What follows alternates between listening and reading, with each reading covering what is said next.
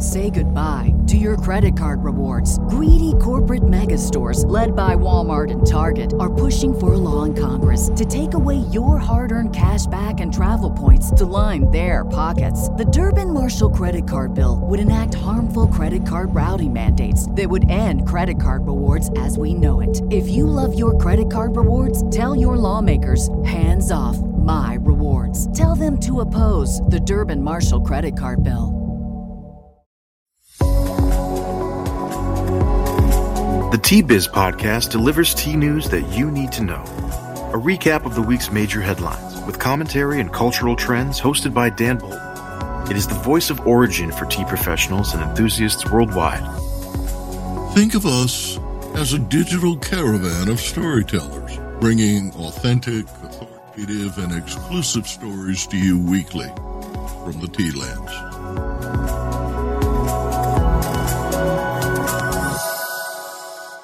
Hello, everyone. Here are this week's headlines. Easing COVID restrictions lead to uncertainty in China's tea industry.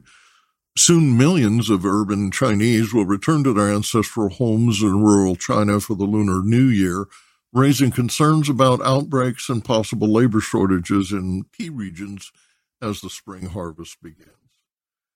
The world's top black tea producers experienced export declines in 2022.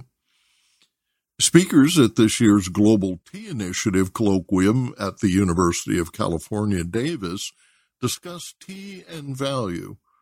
What do we value about tea, and how do we value it? Plus, Grace Farms is introducing a line of ethically and sustainably sourced teas that co-founder and CEO Adam Thatcher says will give back 100% of profits to help end enforced labor worldwide forever. More in a minute, but first, this important message. What makes a perfect cup of Ceylon tea? The perfect cup is from the tea businesses that ensure the protection of all the children living within their tea estates. We salute Kailani Valley, Talawakili, Bogawantalawa, Hara, and Elliptia Tea Estates. Support Save the Children, Sri Lanka. The end of China's dynamic zero-COVID policy is returning vitality to the travel, outbound tourism, restaurant and catering, and entertainment sectors, all of which benefit tea sales. But easing track and trace rules also enable consumers to circulate, leading to a steep incline in viral infections. Soon millions of urban Chinese will return to their ancestral homes in rural China for the Lunar New Year, raising concerns about outbreaks and possible labor shortages in tea regions as the spring harvest begins. Last year, around 251 million Chinese tourists took domestic trips during the Spring Festival.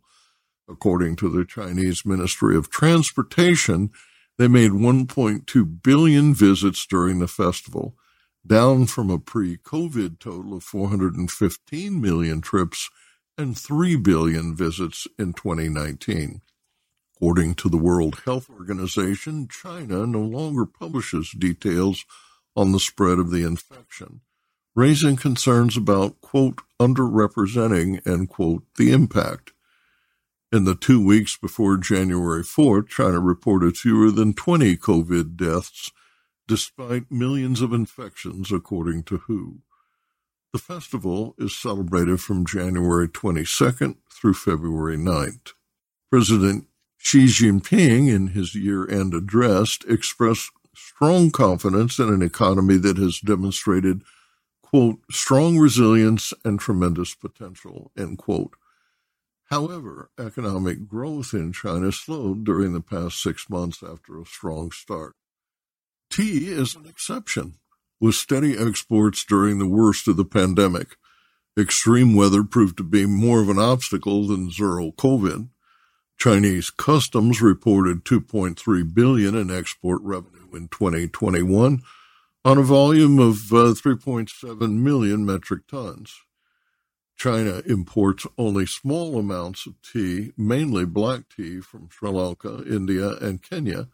In 2021, China spent $167.5 million on tea imports, about 2.5% of total global tea imports.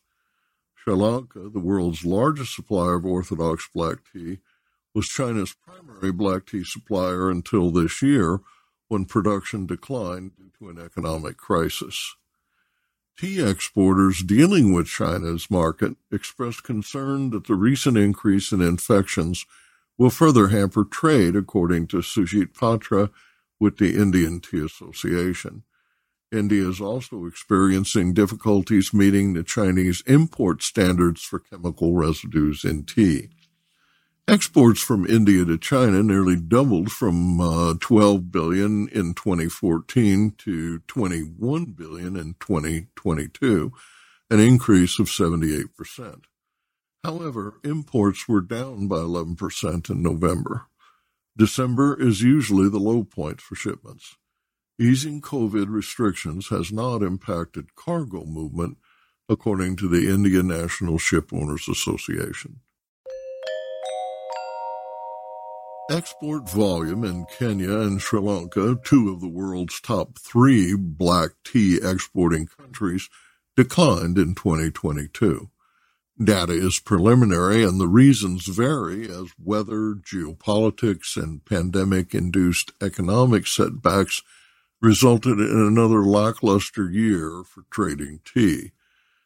Kenya experienced the most severe decline as export volume fell by 22% to 333 million kilos through September, the first decline in export volume since 2017. Rains in northeast Kenya have failed the past 5 consecutive seasons, making 2022 the driest in 70 years. Production dropped by 2%. But Pakistan's climate catastrophe and the Ukraine invasion wreaked the most havoc. Kenya is the world's largest exporter of black tea. Sri Lanka fared the best of the 3 despite a sharp decline in production. Export revenue held steady as auction prices averaged record highs, but production through October was down by 47.5 million kilos, compared to the same period in 2021. As a result, totals are near a 26-year low. Exports in November declined by 25% by volume, but Sri Lanka forecasted export revenue of $1.2 billion in 2022. The tea industry recorded the country's highest average prices from January through December at 1,233 rupees, or about $3.38 per kilo for the calendar year average, due in part to a sharp depreciation of the Sri Lankan rupee. The situation in India is mixed. Tea production in northern India grew by 27% during the first 3 quarters of 2022, but fell 6% in South India, according to the Tea Board of India. Total production is estimated at 1,340 million kilos, roughly the same as in 2021. However, India produced and exported a lot more orthodox tea in 2022. As a result, the average price at auction for orthodox tea rose 32% to 300 rupees per kilo. Through November, orthodox production totaled 142 million kilos compared to 130 million kilos of orthodox tea. As a result, total tea exports were 185 million kilos through October compared to 160 million kilos during the same period in 2021.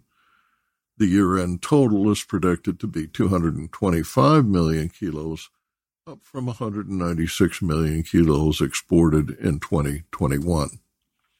Globally, black tea production is expected to contract by 3%, according to the rating agency ICRA. The Global Tea Initiative for the Study of Tea Culture and Science, will host a day-long discussion of tea and value during GTI's 8th annual colloquium on Thursday, January 19th. The in-person event at the UC Davis Conference Center in Davis, California, features presentations by several scholars and tea experts, including a session on making the best of pests, the value of bug-bitten tea, a session on tea extracts and their value as antivirals, a presentation on black tea history titled Roots of Wellness in the African Diaspora, and a presentation on tea culture and social value in modern American and Japanese history. The Global Tea Initiative was founded in 2015 to promote evidence-based knowledge about tea from a global perspective. In 2023, GTI announced it will launch the UC Davis GTI Tea Program. Sessions are open to the public and free of charge. Register at globaltea.ucdavis.edu. Arvinda Anantharaman in Bengaluru files a year-end report on India's tea auction prices. India Tea Price Report for the week ending December 31st, 2022. An overview of how tea fared at the auctions in 2022. Production for 2022, excluding December, now stands at 1,207.78 million kilos, which for the same period in 2021 was 1,277.21 million kilos. Exports for the period between January to October stood at 185.31 million kilos, up by about 25 million kilos from the previous year. In prices and sale volume, in North India, Orthodox tea did well, averaging 88% sale volume, an average price of 281 rupees per kilo. South India saw reasonable sale volume at 67%, averaging 150 rupees a kilo. The CTC tea, North Indian auctions sold 71%, and the South also sold 71% of CTC. But in the South, average prices did not exceed 150 rupees a kilo, whereas the average price in North India was 191. Breaking this down further, CTC dust did very well in South India, averaging 124 rupees, higher than CTC leaf, averaged 95 rupees a kilo. In North India too, Orthodox and CTC dust both did well with high average prices. CTC dust, in fact, sold for a higher average price of 199 compared to CTC leaf, which sold for an average of 189 rupees a kilo. Overall, Darjeeling fared poorly with an average sale of 58% and an average sale price of 341 rupees per kilo. In green tea, only 25 tons of green tea from North India came to auctions. 68% was sold. Prices were better than black tea, averaging 353 rupees. 4 tons of green tea came to auctions in South India, which 3 was sold for an average price of 299 rupees. In markets, 2022 saw Sri Lanka's markets turn to India, the UAE and Iran among them. However, the CIS bloc continues to lead exports for Orthodox leaf and premium CTC. Domestic buyers were more active for CTC leaf and dust. Based on the Tea Board of India's January to October data, top 5 markets were CIS countries, which includes the Russian Federation, Ukraine, and Kazakhstan. Number 2 spot was held by the UAE, followed by Iran, the USA, and the UK. For news and policies, in 2022, South India adopted the Japanese style of auctions, and despite early resistance to it, has continued with it. The new Tea Act was supposed to be rolled out in 2022 and is still awaited. The war in Ukraine caused Russian markets to close temporarily to exports, which eventually became normal. Exports to Australia have opened up. With Darjeeling, Tata Consumer Products stepped away from purchase of Darjeeling tea, following a government order which banned blending GI-protected Darjeeling tea with imported Nepal tea. This severely impacted the sale of Darjeeling, particularly the monsoon flush.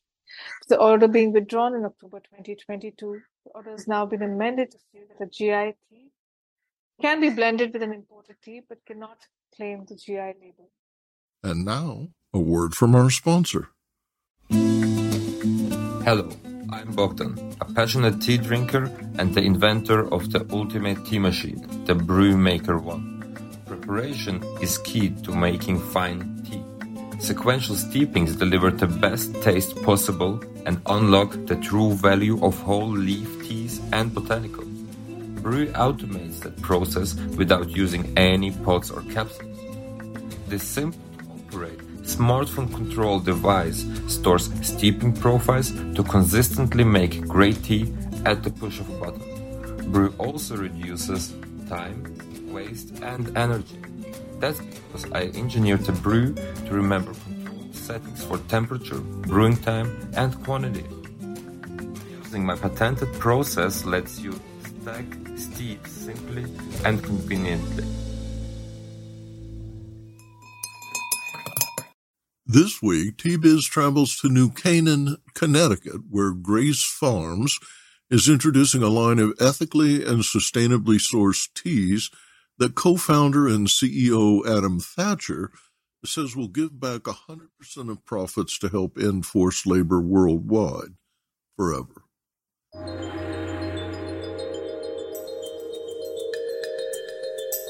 According to Adam Thatcher, even though slavery was abolished globally nearly a century ago, more than 28 million people are trapped in forced labor worldwide. Poverty and lack of access to education create opportunities for those who stand to benefit from the exploitation of vulnerable men, women, and children. In modern times, forced labor takes the form of work with little or no pay, fear and coercion, and restricted freedom of movement. This often occurs at the beginning of the supply chain where our food is harvested, our clothes are made, and the materials used in our buildings are extracted. Adam, welcome to the podcast. Tell us about your mission and vision and introduce our listeners to how the tea you sell plays a major role in improving the lives of suppliers. Well, Dan, thank you for having me on the program. A big fan and very excited to share our story. At the beginning of our story is this amazing place called Grace Farms. It's a cultural and humanitarian center in New Canaan, Connecticut, where we're free and open to the public and we pursue justice and where people can come and encounter the arts. We also foster community at this place. It's sort of like a new paradigm shift of what could be a public place. We really want to be open and welcoming and inviting to everyone. Tea has played a critical role in us doing that. Tea being this common beverage that everyone enjoys around the world that conveys a sense of hospitality, of welcoming from a host to a guest, but also the comforting nature that when you come to a new place, whether it's at a friend's house or going to a place like Grace Farms, a nice warm beverage just helps you lower your shoulders a little bit, find that commonality, and then begin the dialogue. So our story with tea begins there, but then where we really became involved in the tea game to another level was when we created a new company called Grace Farms Foods, and it is a public benefit subsidiary of Grace Farms Foundation that was created to be able to share our signature coffees and teas with the whole world. And that's really where we got started. Your range of premium teas seeks to end forced labor and mirrors Grace Farms' aesthetic, making the world a more just, sustainable, and peaceful place. Will you tell listeners about your blends and sourcing strategy? Our tea blends are pretty unique in that they were developed by Grace Farms resident tea master, Frank Quay. Frank has welcomed hundreds of thousands of visitors to Grace Farms with a warm cup of tea and fantastic conversation explaining what Grace Farms is.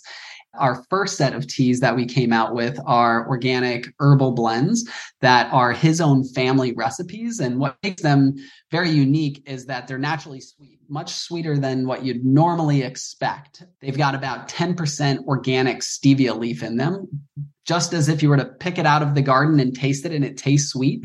I almost find it hard to go back and drink a regular herbal tea, like a chamomile tea that doesn't have this natural sweetness. And for us, it's exciting because we've sort of packaged a perfect blend all in one sachet. No need to add a sugar that probably isn't organic and has been heavily processed.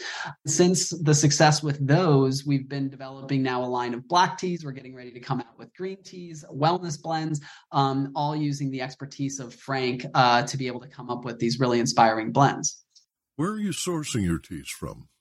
We source teas from around the world and herbals from around the world. So right now, our teas are coming from India, Sri Lanka. We're now going to be also coming into bringing in teas, green teas from China, and Genmaicha from Japan. And then herbals are coming from a wide variety of places. For example, rooibos coming from South Africa, lavender coming from Croatia, chamomile from Egypt.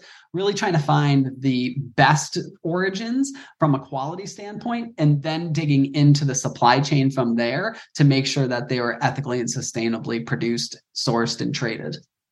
Let's talk about your concerns about forced labor and the problems associated with child labor. Describe for our listeners what can be done and how. Grace Farms Foundation, a not-for-profit organization, its stake in the ground is to end forced labor around the world. It has a particular focus on supply chain analysis and with a priority on the building materials supply chain, because we sit at this interesting intersection of architecture and human rights. However, tea has given us this new opportunity to not only demonstrate through building materials, which is a very sort of unconsumer-friendly industry, right? You build a building once and it lasts for 50 years, whereas tea is something that's consumed daily. So when we decided to start Grace Farms Foods, we ultimately decided to start it with 3 goals. The first is to share Grace Farms with everyone through our signature teas. The second is to demonstrate and educate about ethical and sustainable supply chains. And then the third is giving back 100% of the profits to supporting Design for Freedom, which is an initiative that began at Grace Farms to end forced labor in said architecture and construction industry.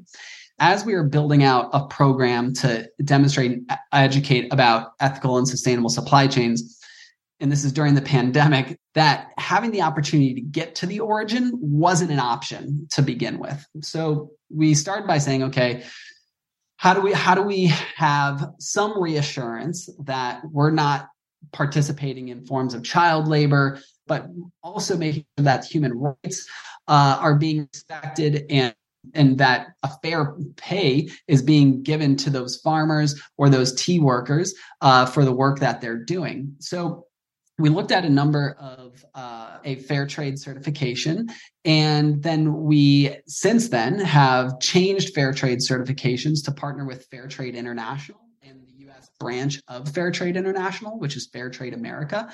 It's actually the most globally recognized fair trade certification around the world. It began in Europe and works with FlowCert. We saw this as an opportunity for us to lead the conversation in the tea industry here in the United States by partnering with Fair Trade International to become the first U.S. brand using fair trade certified ingredients in our teas. Fair trade has more rigorous standards, and it really is producer-led. It focuses on smallholder farms and includes those stakeholders in every point of the conversation, from the setting of standards to pay premiums and minimums to the ecology and environmental practices that are exhibited by these certified farms that we source from. So that was really the beginning for us. But then that's just using a third party to say, okay, there's been an audit, they've met our standards, but then there's this need for what I think is the most important is that first party audit. You yourself going to the origin, meeting with the tea pickers, talking with the tea managers and making sure what they're saying aligns with what the factory worker is saying as you're asking these questions, and getting to really immerse yourself in the culture that is tea in some of these areas around the world, like Darjeeling. It is more than just a job or an industry. It is life. It is culture. And so for us to experience that was incredibly validating. And it just creates an opportunity for really long-term relationships when you find a partner who has values alignment like your own. 2/3 of the transaction price is concentrated towards the retail end of the tea supply chain. How do you bridge the gap between a consumer who's paying a higher price and a producer who's not fully benefiting from that well-intentioned purchase? As I was mentioning, partnership is the cornerstone to creating a fantastic product that is sustainable, not only from the conventional view of sustainability, environmental, and from a human rights end, but also from a business side, right? Because as you develop a stronger relationship and partnership, then you find more efficiencies and you're able to supply even a larger market. And so our partnership began ultimately with a fantastic individual by the name of Kunal Patel, who is the owner and CEO of a company called Davidson's Organics. In my opinion, tea needs to be all organic.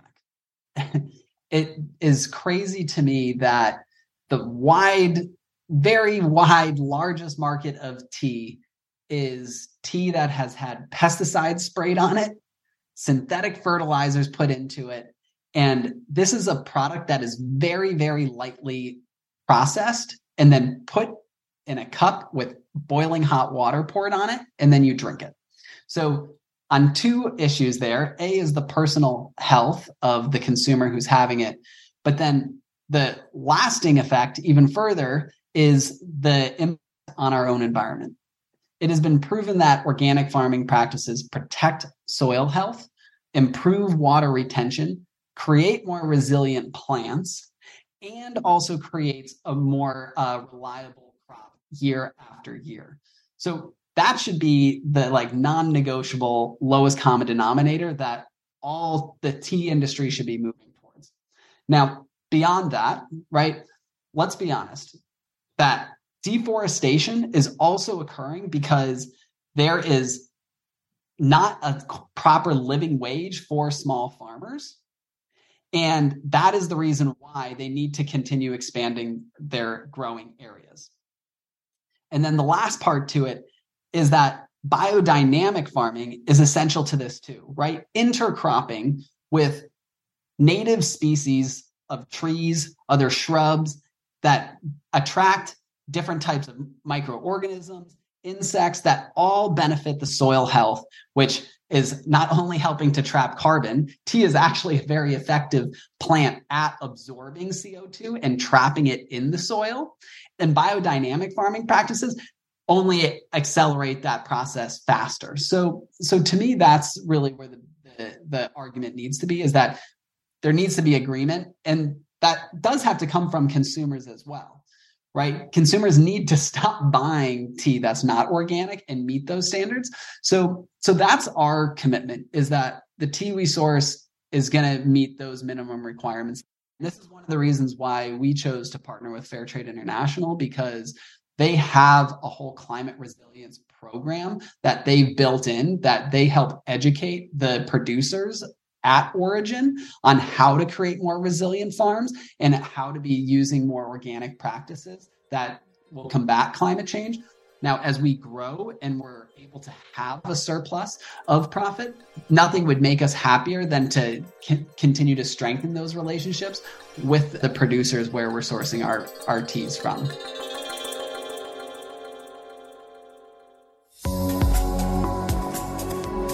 Intrigued by what you heard in today's podcast? Would you like to learn more from our global network of Tea-Biz journalists and tea experts? Remember to visit the Tea-Biz website for more comprehensive coverage. That's www.tea-biz.com. Thanks for listening. Farewell till next week.